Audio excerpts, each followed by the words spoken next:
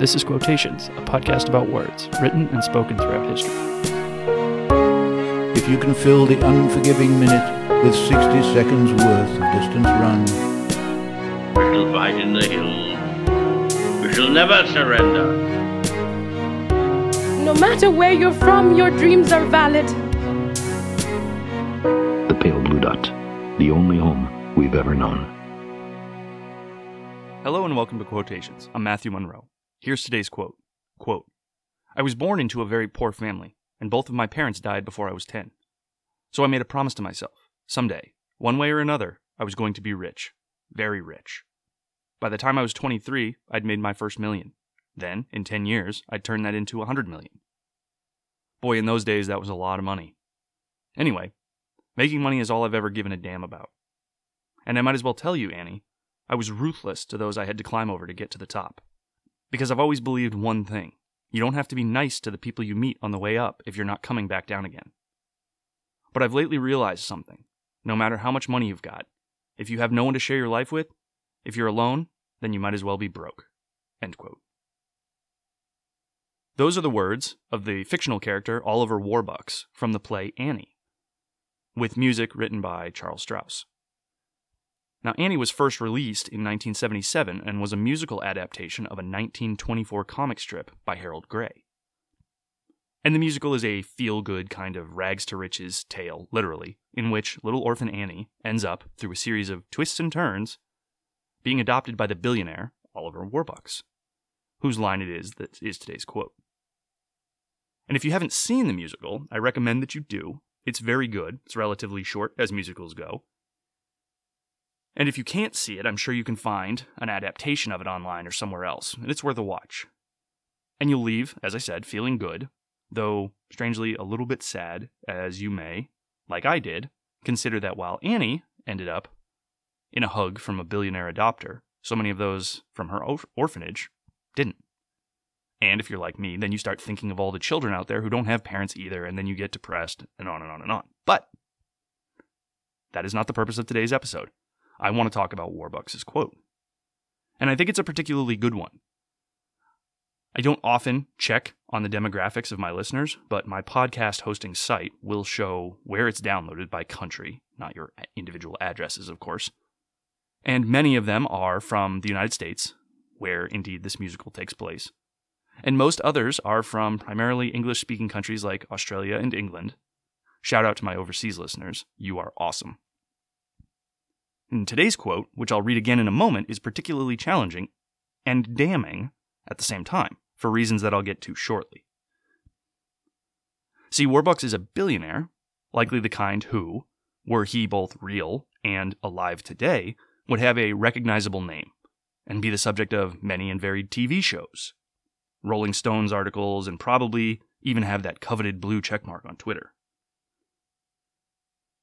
And I don't want to ruin the musical for you, but it's been out for like 50 years at this point, so go watch it. But one thing that's interesting to me is how they meet. Warbucks goes to the local orphanage to bring home an orphan for the Christmas holiday. And it's a fine gesture and a rather noble one, if you think about it. The fact that he does so at all makes him relatively unique in terms of the exceptionally limited set of billionaires with whom I'm familiar, which is none. And he and Annie, of course, they hit it off. And before you know it, he's waxing philosophical with Annie on something we've all heard about before, that money is insufficient to buy true happiness. And of course, the rest is history, and Annie ends up getting adopted in the long run.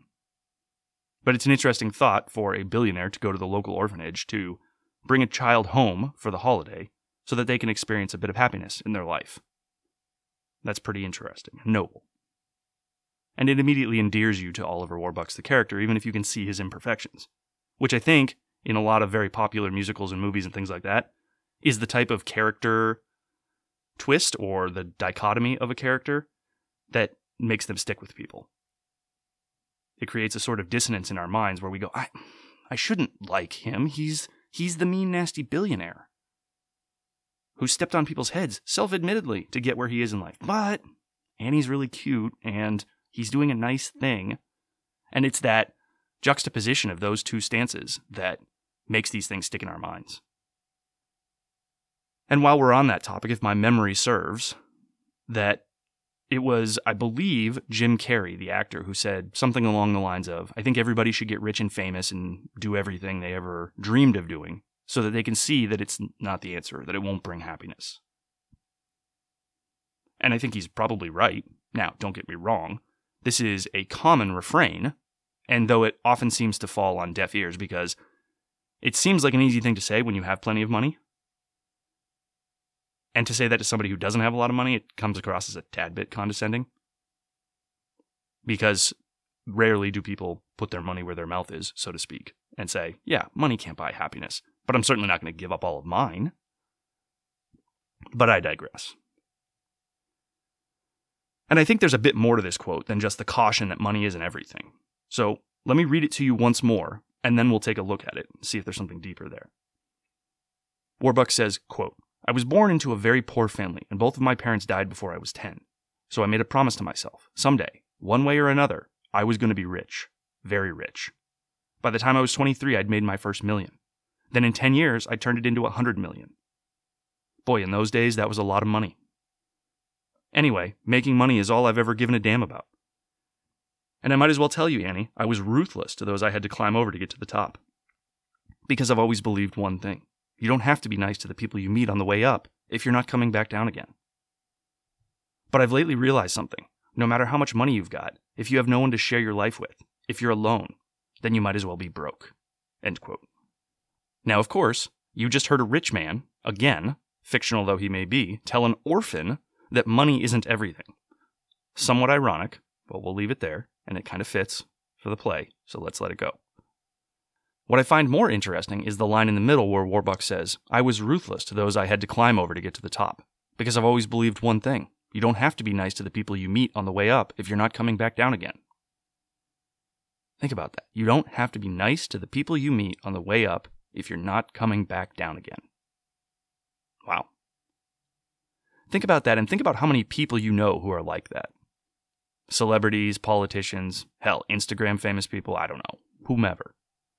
This is, of course, a generalization, and shouldn't be considered to be all wealthy or successful people, because they're not all that way. But I'd argue that the kind and approachable celebrity or politician, and I'm talking the genuinely kind and approachable, not the kind and approachable when it's politically advantageous type politician or celebrity, is so exceptionally rare, literally the exception, when I say it exceptionally, that we noted in our minds who that person actually is. Take, for example, if I were to ask you to name the most kind and approachable celebrity you can think of in 5 seconds, who would it be? Go. Yeah, I bet the name that you said was Keanu Reeves. Why? Because he's so kind and approachable, at least that's what we're told, that it actually makes headlines. Think about that. Keanu Reeves is so kind and approachable, and he's done so many nice things for people, that it actually is newsworthy that he's that way. Which should tell you the state of the celebrity, millionaire, and billionaire communities in general. That when one of them is actually nice to the common person, to the person on set, and all the things that Keanu Reeves is noted for having done. And I'm not taking away from any of that. Thank you, Mr. Reeves, for being that way. But it makes headlines. That's crazy. It's crazy that somebody being nice to other people makes headlines. That's how rare it is. So with that said, clearly you might think, were you thinking like Warbucks, that, you have to crack a few eggs or step on a few heads to reach the top. Perhaps, maybe you need to do that. But the most interesting part of this most interesting sentence to me is the part where he says, if you're not coming back down again. Of course, no one on their way up thinks they're ever coming back down again. Why would they? Who wants to consider that possibility? It's true, there's a certain amount of momentum and inertia in play once you reach a certain point, but nothing is certain. There is no guarantee you won't come crashing down to earth very uncomfortably. And there are many, many stories throughout history just like this. You may not think so, but that's because the ones that do ascend to the top and stay ascended become our social, or at least financial, idols, and get all the attention. The ones that fall from grace and we never hear from again, we often forget about them. But they're there. You can go look. And so the point of all this today is twofold. First, money will buy you a lot. Let's make no mistake about that. It does free you from certain existential concerns and enables happiness-inducing activities. When one has money, one can go ride a jet ski whenever one desires. Maybe that makes you happy for a moment. So money can't buy you happiness, but it can certainly buy you activities and things that can make you happy. But, as we know, it's not the end-all be-all, and we ought not to sacrifice ourselves, our hearts, or our souls in pursuit of ever more of it. There is, contrary to what some might say, a point where you have enough money. And secondly, perhaps more importantly, be kind to people, especially as you are experiencing success. It may not seem necessary at the time, and some might even advise against it, but you never know when you might be coming right back down that ladder, perhaps lower in the end than where you started to begin with. And how you treated people before that happens will have an outsized impact on your new station in life. If you were a horrible person to people as you ascended, they will remember that, just as you remember the people that stepped on your head on the way to their success, who took credit for your work.